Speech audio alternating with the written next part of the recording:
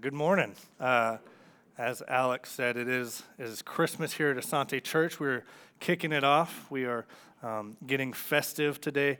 Our ladies actually kicked off the season for us yesterday with their Christmas cookie exchange party. And so I heard some great things about it, and I tasted some great food from it.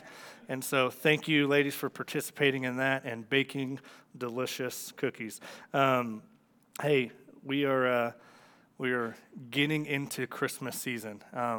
I would guess that there are quite a few of you in here who have been in full Christmas swing for quite a while now, okay? And so I want to take a quick poll. So raise your hand if you are all in on Christmas music right now.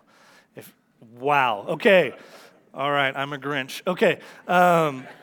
Raise your hand if the interior of your home is decorated. You got sparkling lights around. You are just loving it. You don't even have to turn lights on in the morning. You just walk out and you can read everything. All right, what about the exterior? Who has lights on their house? All right, I see a few men who risk their life to make their wife happy. That's what it means to be a man of the Lord. Hey, question. Who had those decorations, interior, exterior, before Thanksgiving? Now we know. Look around, church. Hey, we're going to pray for some gratitude in your life. We're going to pray that you would thank the Lord for the blessings that he has given you and not just skip over that meaningful holiday next year. Maybe that's my own wishes for you. Hey, Christmas is upon us. Well, I got one more question, actually. Who's watched at least any Christmas movie yet? Okay, more than 5? More than 10? Wow. It's not just my wife. Okay. All right. Hey, Christmas is here. Christmas is upon us. Christmas really, it's unlike any other holiday. It's unlike any other time of the year. It just completely takes over the world, right? Like we are just turned upside down by the Christmas season. It takes over calendars. It takes over our television sets and commercials. It takes over stores, and just the city and our culture is just transformed into the Christmas season. Our schedules are affected by it. Our thoughts, I'm sure, are taken over by Christmas and what needs to get done. Our bank accounts are oftentimes taken over by this season. And through all of that, and through all of what goes on in this Christmas season, there is this overwhelming sense of anticipation and excitement, right? As we are getting closer and closer to Christmas, we keep getting more excited about the things that Christmas will bring. We anticipate the opening of gifts on Christmas morning. Right? Maybe you anticipate other people opening gifts and you want to see their reaction, see your children's excitement. Maybe you are anticipating and excited about the fact that you get to come together with your family. Your family is going to be together. Maybe you have traditions that you practice every year. You have memories that you know are going to be made at this holiday. Or maybe you're just excited to get a few days off from work. A few weeks off from school if you are a student, but there is an anticipation in this most wonderful, magical time of the year, isn't there? And in this anticipation, in this season, as we are anticipating what is to come with family, with gifts, with just everything that comes with the holiday, the food, we are going to be celebrating Advent. So we are starting our Advent series today. And really, what is Advent? Advent, the word means the coming, the arrival, right? And so if we are in a season of Advent, we are awaiting and we are preparing ourselves for whatever is coming. So as Christians, why do we celebrate this Advent holiday? Maybe you have heard of this. Maybe you know what Advent is. And maybe you're like, I don't even know what this word is. Well, as Christians, we celebrate Advent for 2 reasons. One, because we look back to the original Advent. We look back to the original coming of Christ where baby Jesus was born in the manger, right? You know the Christmas story, that God stepped in form as Jesus, that Jesus was born in a manger as a baby. There was no room for him at the inn. But there's really more to that. You see that in that arrival, Jesus is God with us. That Israel, the nation of Israel, was awaiting their Savior. Israel were slaves. They were exiles. And they had the promises that God was going to send a Messiah. He was going to send a Savior who would redeem and restore them as a nation. And so in Jesus, he fulfills those promises. He fulfills those prophecies that were said about him. So we celebrate the original advent, the original coming, but we also are a people who are awaiting another advent, the second coming of Christ. Right? We as Christians, we kind of live in this awkward time, in this tension between the already but the not yet. Right? Jesus has already come. He has already died. He has already risen from the grave. He has already done all the work needed for our salvation. But we're not quite right, are we? We still live in sin. We still live in this broken world. Things are not as they should be. And so we long for the day where we will one day be with God face to face, where we will be united with Christ, where we will be united with the Father. And so, how do we live in this weird kind of tension that we are in? Right? We live in this has already happened. Right? We look back and we remember what Jesus has done, the promises that he has given us. But we also are awaiting the day where we will be with God face to face, where we will be not in this broken world full of sin, full of disease, full of evil. Right? And so as we look at Advent, we remember and we await. And how do we live in this in-between period? So today we are going to look at hope. We're going to look at hope as Christians. Hope is one of those words that means something completely different in our everyday English versus the way it's used in the Bible. Okay, so in everyday speech, the word hope is used very freely, very openly to mean a lot of different things, right? It's kind of just this like feeling that we throw out there. I hope that I can get this promotion. I hope that a train doesn't come as I'm leaving the neighborhood today because traffic on 163rd is already bad enough. I hope that my family gets along at the holidays. I hope that I receive this gift. I hope that I can find some rest, whatever it is, right? We throw this word hope out as kind of this just ethereal feeling, right? It's a substitute for the word wish, right? I wish that this would happen. I hope that this would happen. I desire that this would happen. But when we look at Scripture, when we look at the word hope in the Bible, we see that it really is much more of a concrete idea. It's not just this thing that you throw out there and you, good luck, right? But it is really more concrete. In the Bible, we can really look at hope as a confident expectation. Right? It is a confident expectation that something's going to happen. It means that we have assurance of something, that we can be sure that this thing is going to happen. We can have an expectation. We can have assurance. We can have a confident trust and belief that something is going to happen. In Hebrews chapter 6, it says that hope is an anchor for our soul. It is an anchor for our soul. It's where we drop anchor. It's the place where our expectations are put, right? And we have a confident expectation because it's not this just blind wish that we throw out there, but our hope is placed in the promises of God. Our hope, Christian, is placed in the person and the work of Jesus.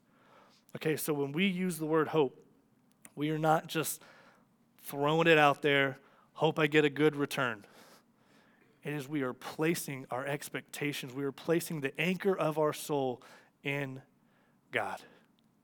Okay, and so our first point today is this, that Jesus alone can hold the weight of our hope. Jesus is the only one that can hold up the weight of your hope. He is the only one who can withstand the anchor of your soul put on him. Anything or anyone else is going to let you down. Why? Because our hope is heavy. Right? What do I mean by that? Our hope Think about all the things that are made up of your soul, that are made up of your hope, your expectations, your fulfillment, your satisfaction, your joy, your happiness, right? All the things that really make up your soul, the deepest parts of you, and the expectations that you hope to receive in those areas, right? That's a lot of pressure. That's a lot of weight. That's a lot of important things that make us up as humans, and Jesus is the only one who has the strength to hold all of that in his hands.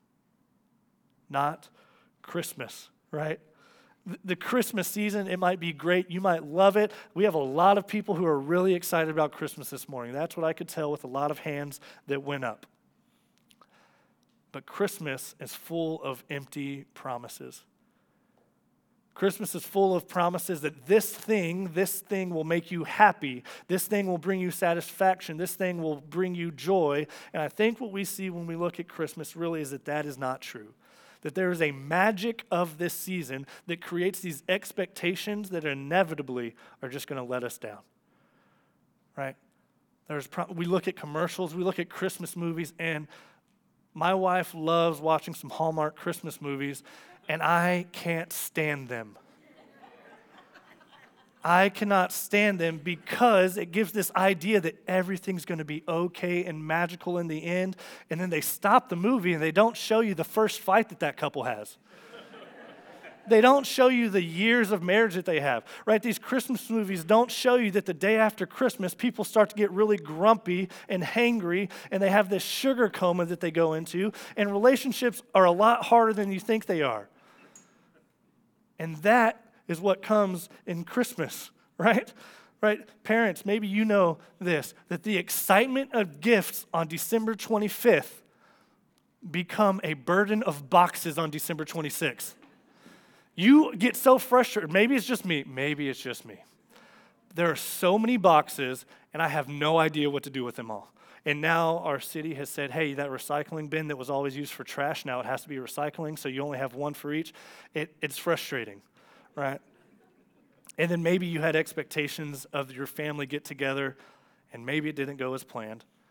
Maybe people got a little irritable and upset, and now December 26th, you're upset because you thought it was going to be this glorious, wonderful, magical thing, and it didn't go as planned. And maybe by the time that you go back to work, or student, the time that you go back to school, Christmas is long gone in your mind, and you are looking forward to that next break that you can get.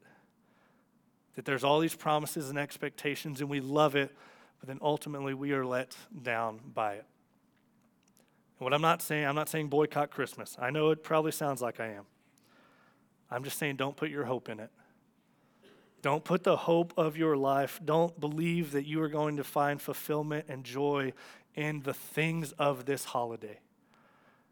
Because that can only be found in Jesus. And the enemy wants to trick us. The enemy wants us to believe that we can find our satisfaction, fulfillment, joy, happiness anywhere other than the person of Jesus. Right? If he can distract us to not pursue Jesus with our lives and with our hope, then he wins. And that is his goal. So church, I'm going to ask you, where is your hope? Where do you tend to place your hope? I hope that it's not in this Christmas season, especially if it has little to do with Jesus. But we really find out where our hope is being placed whenever things don't go as planned. Whenever the world throws us a curveball and we expected this to happen, but this isn't happening, and so now where do you turn? Do you rely on yourself to fix the situation? Do you rely on yourself to provide whatever is needed? Do you rely on yourself to save yourself? Or do you turn to another person?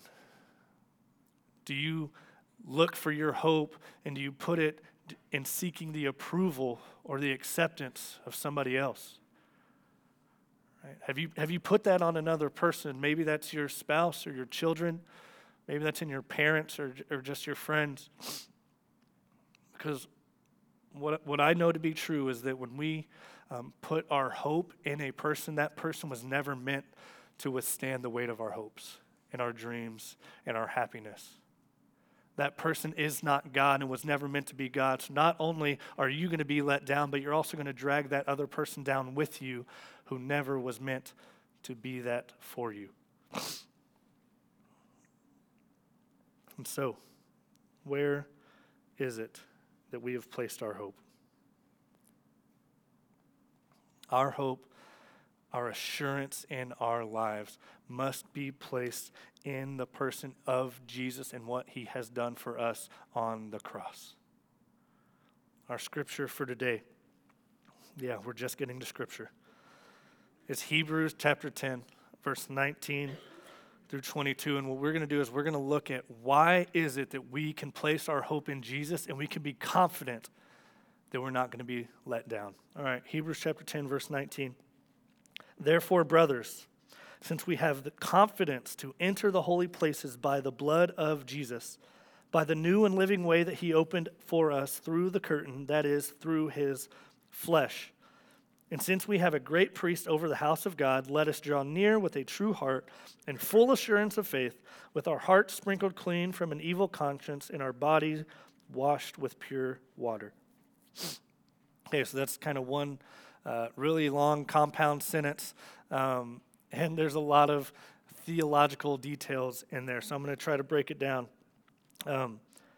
Because Jesus has saved us, with his blood and with his flesh, that we have been made new.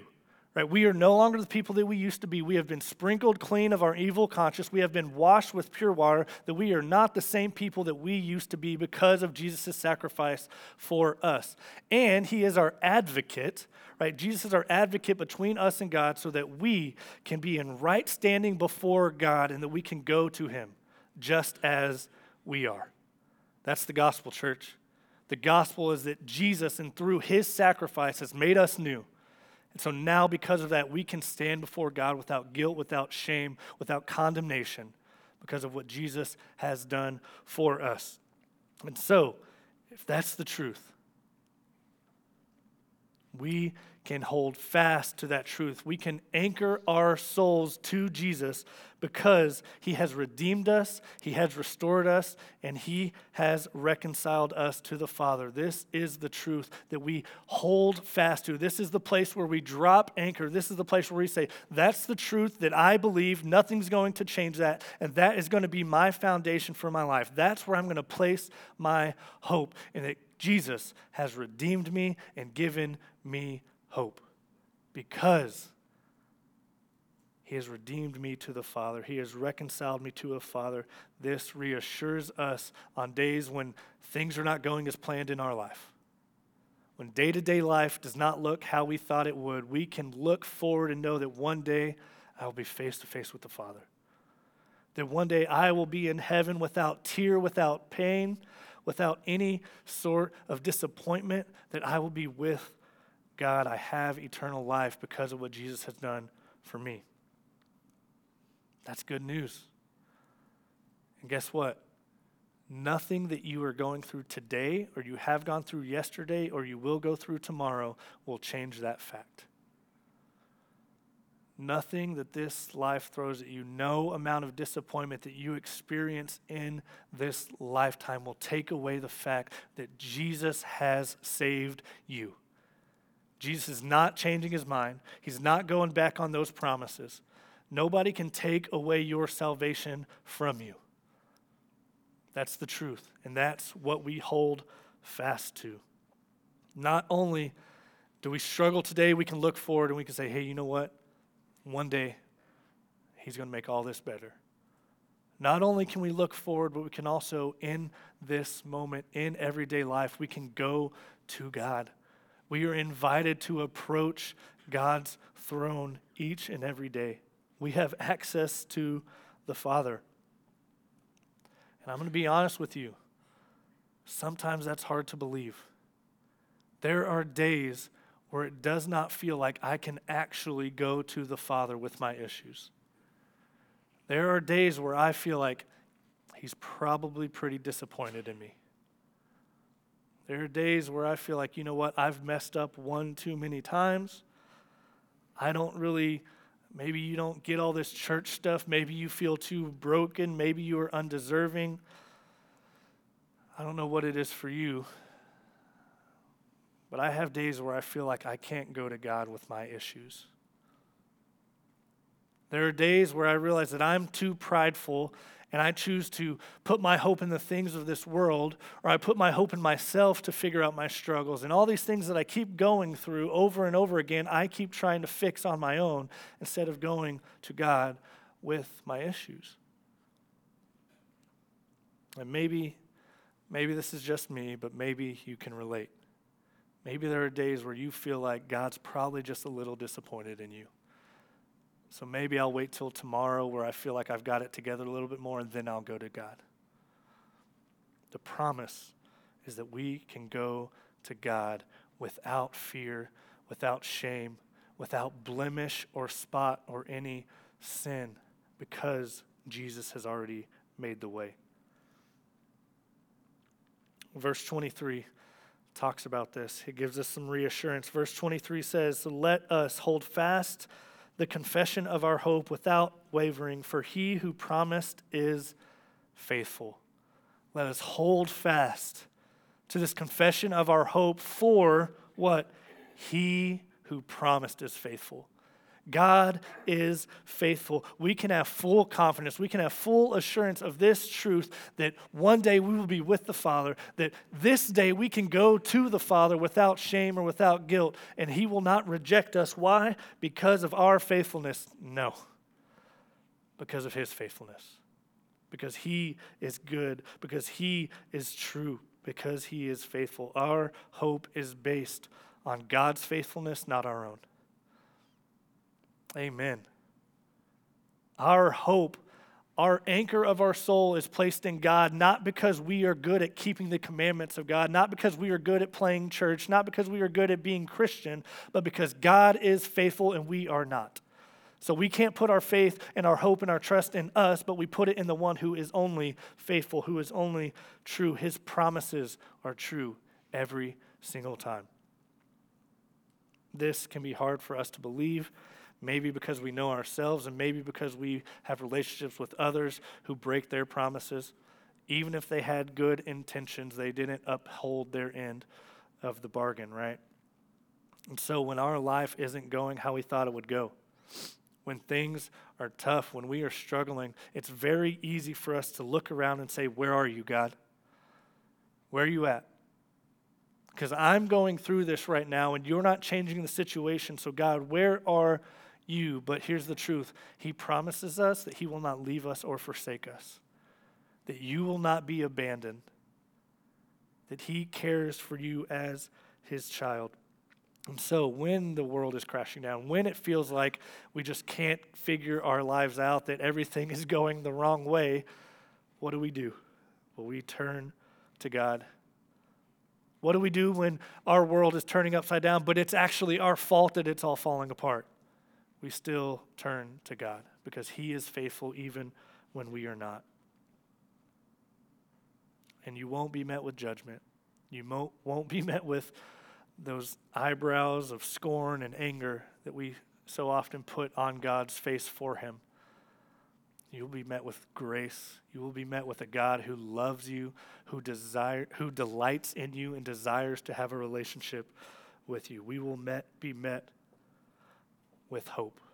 Right? We hold fast to the hope of the gospel because in Jesus we have unwavering trust that nothing will change our right standing with the Father, that we have been made new.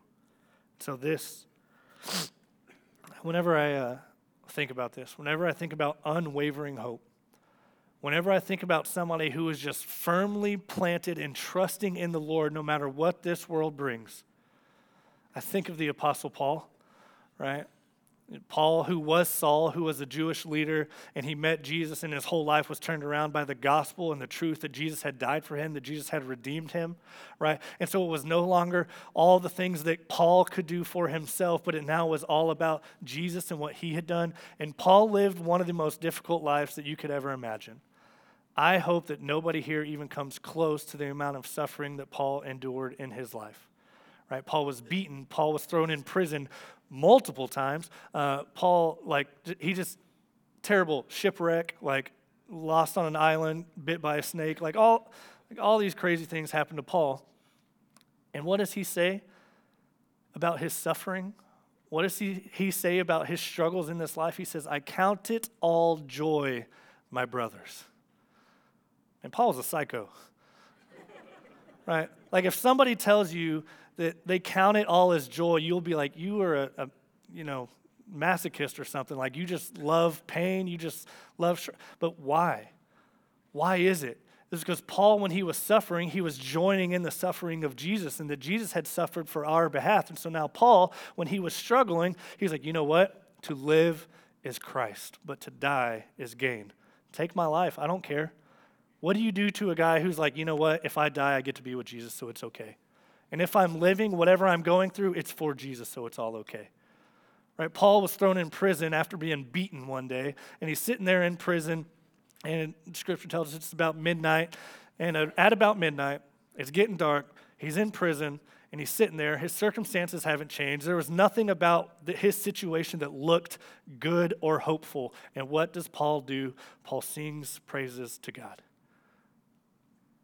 And then we hear in that story that the prison doors fly open. But here's the deal. That's not the point of the story. The point is that in Paul's situations, in his struggles, even when things weren't looking great, he still relied on God. He was unwavering. His feet were planted firmly in the gospel, and that was his hope. That was his trust, not in the things of this life, right? So when you get hit from this way with a wave of this life, you can stand firm because the gospel is what holds me up, not anything else. And when you get hit this way with the wave of this life, you can stand firm because the gospel is what holds me up and nothing else. My hope is securely in the hands of Jesus because he is the only thing that can hold my hope. And so, just like Paul, we have assurance of ourselves today and tomorrow because of what Jesus has done yesterday. That's why at this time, at Advent, we focus on Jesus being born. We focus on the birth of Jesus because in the birth of Jesus, we see the promises of God take on life. Right? We see the promises that God had made to Israel for hundreds and hundreds of years come to fruition and take on life in the embodiment of that baby in a manger. Right? Israel was promised that there would be a Messiah who would come down to the very details of where he would be born, which is Bethlehem, and that he would be born to a virgin mother. That happened. Promises fulfilled. We see that the promises of God is that God would never leave or forsake his people, as it says in Deuteronomy. And what do we see in Jesus? We see the embodiment of God stepping towards his people and not turning his back on his people. We see that Jesus coming as a baby is God coming to us. That is the God that we serve. In Jesus, he stepped forward towards his people and not away from him. And in Jesus, we see that there is a promise that God would save his people, and that baby born in a manger would grow up to live a perfect life. He would die a gruesome sinner's death that was deserved for you. It was deserved for you, and it was deserved for me. And he died that death to pay the penalty for our sin. And he rose from the grave, proving victory over sin and death and the enemy. God is true to his promises.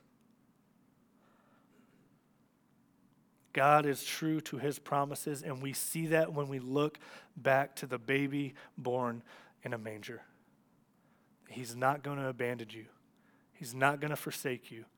So we put our hope in that God has done in the past, and what he has done through Jesus. We can look back and say, you know what? That gives me confidence. So now I can stand firm that he's going to answer his promises in the future.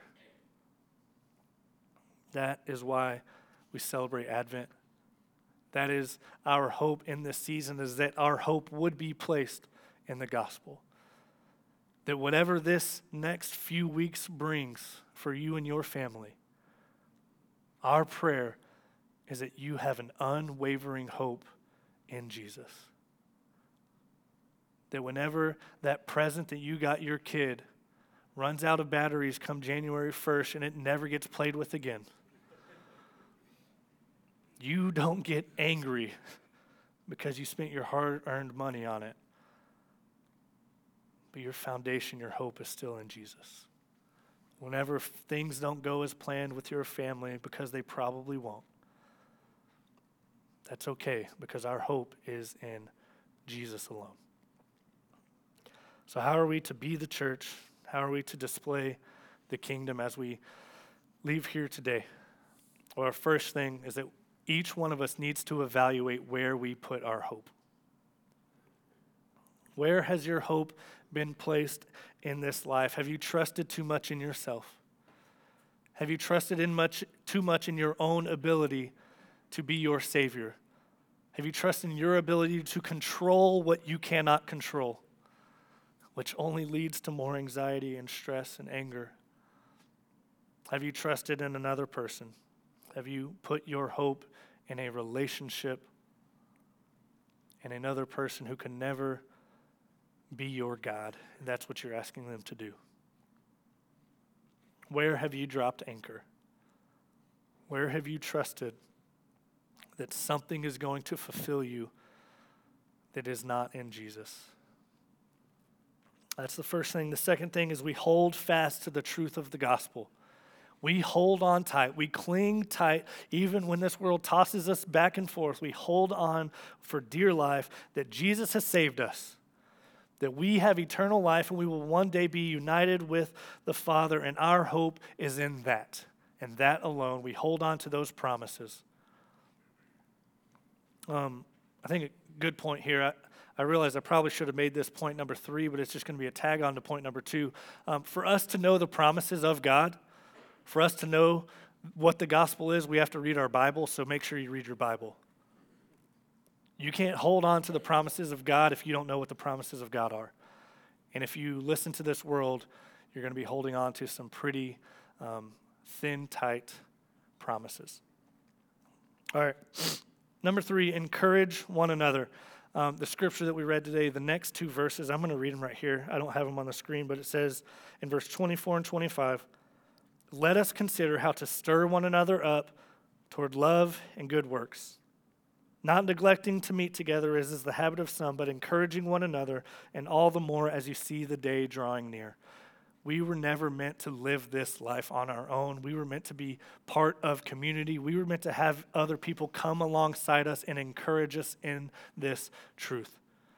When the world is heavy, when you feel like it's weighing down on you, you need a friend. You need somebody to come alongside you and remind you of the truth of the gospel, remind you that God is faithful even in your storm.